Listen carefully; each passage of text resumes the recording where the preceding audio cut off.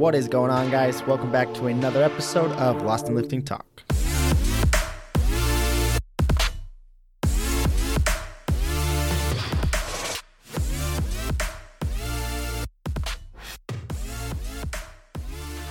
Today, we are just going to hop right into another Q&A episode. So today I have roughly 4 or 5 questions. I'm not going to do the fire round where I just shoot out a bunch of questions with quick answers this time. I'm going to take my time a little bit longer, answer 4 or 5 questions, and hopefully really help you guys out. These questions that I do have are all questions that I feel like will be beneficial to the majority of the listeners out there listening. So sit back, relax. I'm excited to hop into this. And let's just get started with question number 1. Question number 1 comes from my client, Oscar. And he asked, did you watch the Game Changers on Netflix, plant-based diet documentary? So for those of you that don't know, Game Changers is a documentary that came out on Netflix that's talking about a plant-based diet, how beneficial it is, and all the problems with meat-based diets and the meat industry, the animal product industry, and that kind of stuff. So first and foremost, you have to understand with any Netflix documentary, or the majority of those have an agenda behind them. The people that are funding those types of documentaries have an agenda behind the documentary. They're trying to push a message. So they are very one-sided. You're not going to find any documentaries and well-produced, high-budgeted films on these sort of topics that aren't heavily sided in one way. And just to be upfront, 100% honest, because I've been asked this question, I've been asked about this documentary a lot of times. I personally have not seen the documentary. And on Netflix, there's this one. There's a few different documentaries on Netflix that go into mass detail and scare everybody and kind of persuade you to think that this way of eating is bad and you have to eat like this. And this Game Changers is another one of those, in my opinion. So I don't really look too in depth on these types of documentaries or take what they're saying at face value. I'd rather go look at all of the actual research being done with scientific research, with actual professional researchers that do this for their careers, and look at their studies and see what they're doing and make my decision from there. I'm not just going to watch a documentary and take it at face value and believe what they're saying, because these people are trying to push a vegan agenda. They want people going vegan. And so that's obviously what the documentary is about, I'm assuming, which is great. If you want to go vegan, go right ahead. It doesn't affect me. Do I think it's most optimal for you health-wise to go vegan? Absolutely not. I think that we are born to eat meat. Our bodies are made to eat meat, to eat plants, and a variety of all foods, not to completely take out meat. Whenever we restrict anything completely, I think we're going way too far in one way. Now, do I agree with the way that animals are taken care of, the big commercial farms, the commercial dairies with the cows and everything, the farms that are showing like the chickens and how they're taken care of and mass produced and injected with steroids and all this stuff? Do I agree with all of that? No, absolutely not. I don't think that the way that we're going in that sense either is 100% perfect or things are going correctly. But do I think that that's the reason that all of us should just stop eating meat because of animal cruelty? In my humble opinion, no. Just being 100% honest, no. I think that if you're mindful and you don't want to produce those types of companies, you shouldn't. But we were put here to eat meat. Our bodies need meat. If you go completely plant-based, you have to, it's not the healthiest thing. You're not going to end up with all of the vitamins that you need that you're going to get through meat sources and things too, like vitamin B12. We can't get that through just a plant-based diet. So if you are going vegan or thinking about it, understand you're going to need to supplement with vitamin B12 because that's not in your diet just through a plant-based diet. So I have not seen the film myself. Will I watch it? Maybe just for entertainment purposes at some point, but my general recommendation and my warning is that any highly produced, well-produced documentary that's going to be on a platform like Netflix or HBO or anything like that, they have an agenda behind those types of films. So, do I think that you should go vegan because you're going to be healthier? Absolutely not. If you want to go vegan for the way that you think and your values and you don't want to hurt animals, I find nothing wrong with that. Do you? It's your life. You should do things the way that you want to. But the way that your body was produced, you need meat, you need plants, you need a variety. So that would be my answer to that question. It is very popular. I haven't watched it. I probably should watch it because the things that I'm saying I might be talking out of my butt. But from my past experience, from all of the old documentaries that come out on Netflix and whatnot, it's kind of the same thing happening over and over. These people are just trying to push an agenda and then scare the masses of people to get everybody rethinking what they're doing. When in reality, I just don't agree with it. I don't think that that's the way that you should go about it. You should look at the research. What does the research show? Is meat unhealthy? Now, like I said, I'm not going to jump back into it. The way that our animals are treated and how we get our meat, is that correct? No, it's probably not. We could clean that up so that we're not mass producing and giving these animals ridiculous lives, inhumane lives throughout their entire journey just to feed us. Do we need to fix that in some sort of way? Probably. Do I have an answer for that? No. That's my answer. That might trigger some people, but that's who I am and that's the way that I think. So moving on to the next question. Question number 2 comes from one of my followers named Bradley. He asked, for your current cut, what is your daily calorie deficit? More than 500 below BMR plus activity. So basically he's asking, how deep is my deficit? So at the moment, for those of you that don't know, I did just start a cut last week. So I'm about 8 days into it at the moment. So he wants to know how far underneath of my maintenance level am I eating in calories to consistently lose weight each week. So for me, I don't think of it as, you said BMR plus activity. I don't pay attention to just my BMR and then activity on top of that. I just look at my calorie expenditure as a whole. You can look at it like that. It's just easier. You'll get a better gauge if you try to figure out how many calories you're actually expending every single day, your maintenance level, and then taking from that, which is the same thing. You just asked it in a different way. So for me, I know that my maintenance level is somewhere around 27 to 2,900 calories. I know that if I eat that many calories day in and day out, my weight is going to stay relatively the same. It will go down a little bit, it'll come back up, but overall, if I look at it out of like a week to a month to a year span, if I was to eat around 27 to 2,900 calories, my weight is going to hover around the same weight through that entire amount of time. So it's going to take 3,500 calories to lose 1 pound of fat. So a deficit of 3,500 calories. So for most people, you'll go 500 calorie deficit per day, and that's going to have you losing roughly around 1 pound of fat per week. So for myself, I'm trying to be a little bit more aggressive because I'm just going on this cut for about 30 days and I'm looking to lose somewhere between 5 to 8 pounds in the next 30 days just to clean up my diet a little bit, to be able to go into the winter, eat more calories and not be putting on fat on top of the fat I already have. I've accumulated a little bit of fat over the last few months just because I've been more free with my diet and enjoying life, going out to eat with my wife, taking the baby out and not worrying so much about food, just training. So I wanted to clean that up a little bit so that going into the holidays, I could kind of enjoy myself a little bit, train hard, possibly put on some muscle and in a caloric surplus and whatnot. But I just want to be in a good spot to start that surplus. So I'm cutting down a little bit right now. So for me, long story short, I'm eating 2,200 calories per day right now. So my maintenance is 27 to 29, roughly 20, we'll say for an average 2,800. So I'm eating 600 calories below that. Reason being is I'm trying to move a little bit faster. I'm not going to sit in this deficit for long. I just want to get in and I want to get out. This first week that I was in the deficit worked out super well. I lost like 4 pounds, which some of that is water intake. That's not all fat. I probably lost 1.5 pounds to 2 pounds of fat. Hopefully, and the other couple pounds came from water weight and glycogen stores and whatnot because my carb intake is obviously reduced. So that's what I'm doing. I'm trying to be a little bit more aggressive up front. Generally, if I take on a client and I have 3 to 6 months with somebody, we're going to start that deficit off a little bit slower because what you have to understand over time, your metabolism starts to adapt to the amount of calories that you're taking in and you're not going to progress anymore. Your maintenance level is going to drop because you're losing weight.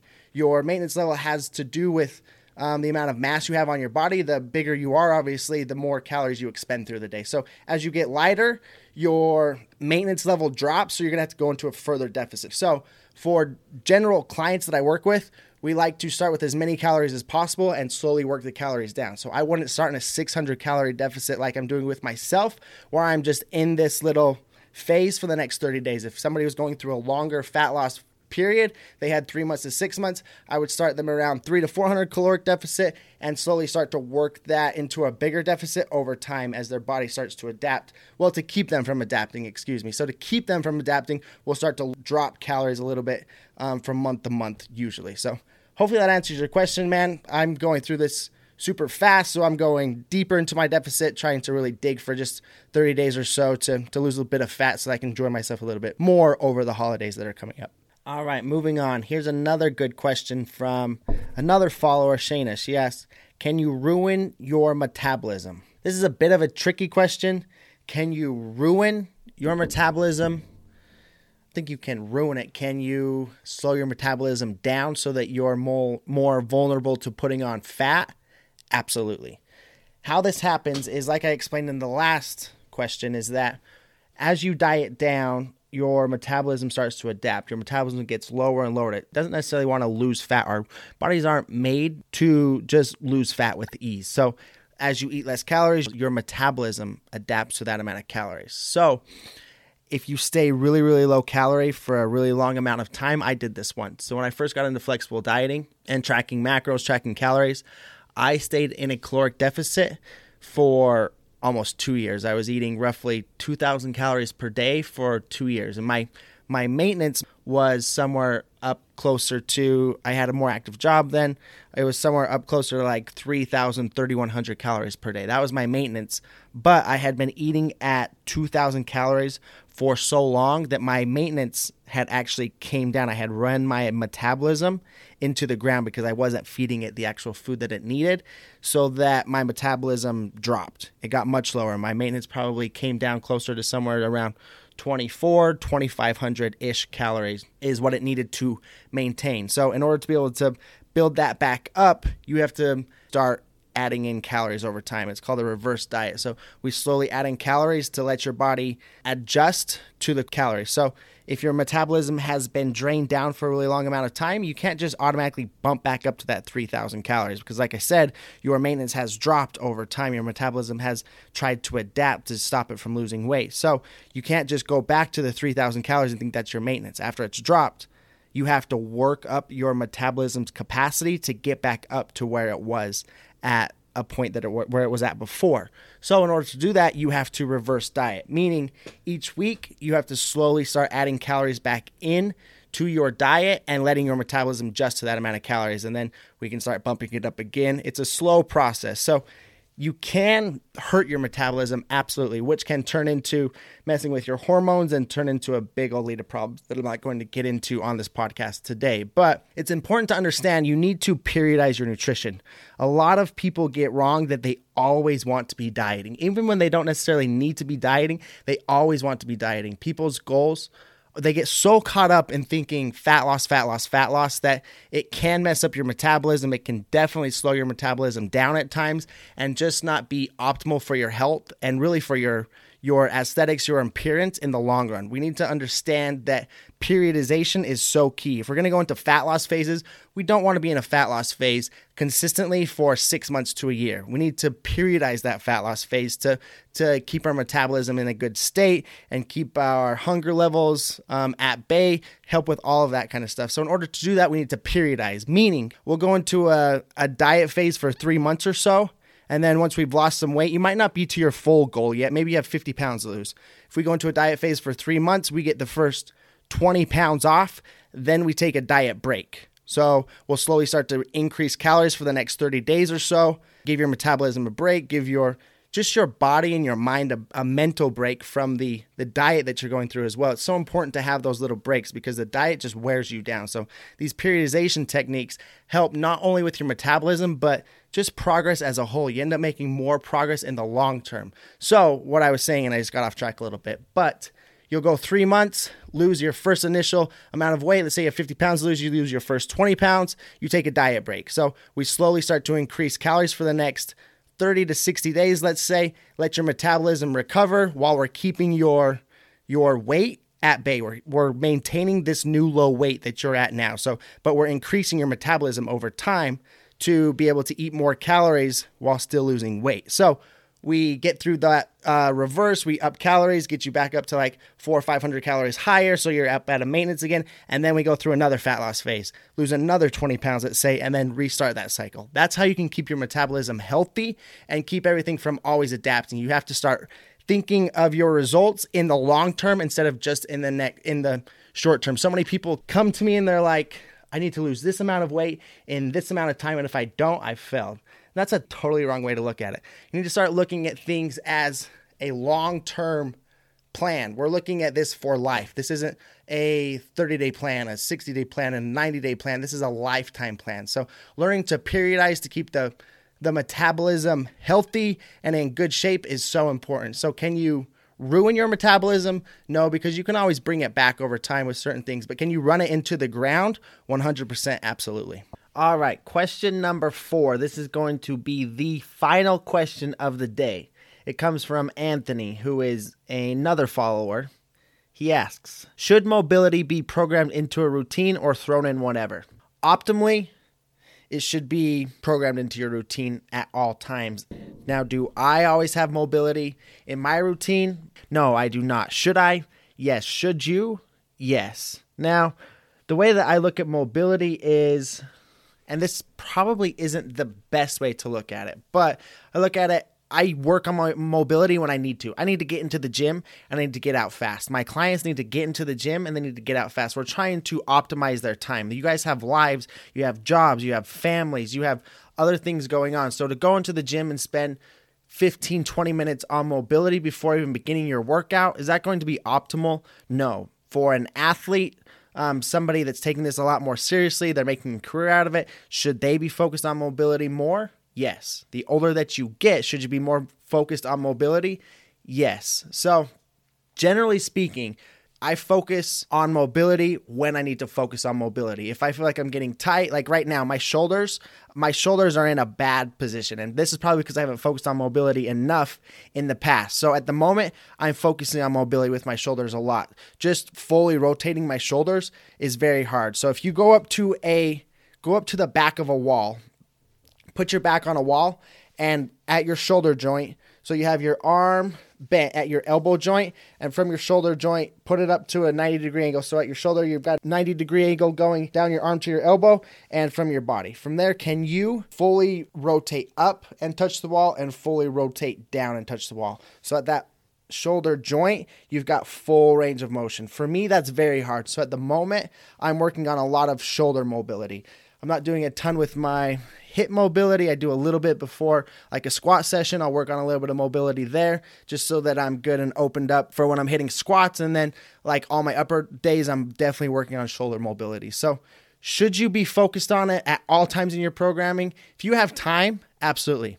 Go ahead, focus on that. If you have 20, 30 minutes before or after a workout to focus on mobility, go right ahead. If you're somebody that doesn't have as much time, it's a little bit more of a maintenance thing. So working on it when you need to work on it is my approach to that sort of thing. So that's probably not the best answer in the world, but you have to remember all of this is so practical. There's things that we should be doing and there's things that we can be doing, and finding that middle ground to what's best for you and what you can actually apply and be adherent to is the most important thing. So for me, for the majority of the clients that I work with, it's more beneficial for them to be actually exercising when they're in the gym, not spending their first 20, 30 minutes working on mobility, but getting the actual workouts in. Now, if they come to me and they have complaints with certain things going on, like shoulder joints or at their hip joints or different things like that, then we start to work on mobility. So if you have certain areas that are tight, yeah, absolutely. You should be working on those types of things consistently. If you're feeling pretty good and you don't have a ton of time, then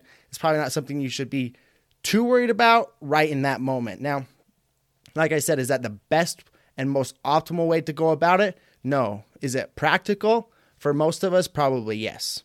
All right, guys, that is going to wrap up today's Q&A episode. I really do appreciate you for hitting play and tuning into these episodes.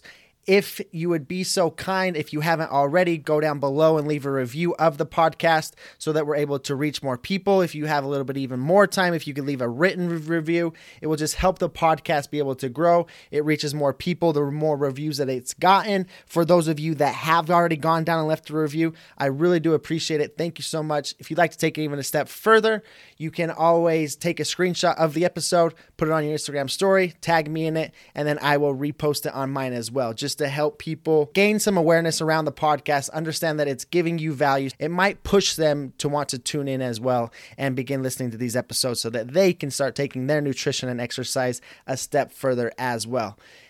I haven't mentioned this yet, but I always do leave a link down below. If you're interested in getting more help with your nutrition, learning how to count calories, macros, where your calories, macros should be for your goals, I always have linked down below the macro starter kit. And that's just a little free resource that I do provide. It'll help you start your calories, get your starting calories. It'll actually give you 14 recipes to high protein, low calorie recipes that I use in my house, and all of our clients use those recipes as well, just to help them be able to hit their goals a little bit easier, stay fuller, and make sure you're hitting that protein goal day in and day out. So that's always down below. You can find that in the show notes. There's always a link there. So feel more than welcome to go down and download that. Like I said, it's 100% free to help you in your journey. And if you ever have questions, you're more than welcome to shoot me a DM on Instagram at Lost in Lifting, or shoot me an email as well. And that's always linked below. So thank you so much for listening. Hopefully you're having an amazing day, and I'll talk with you soon.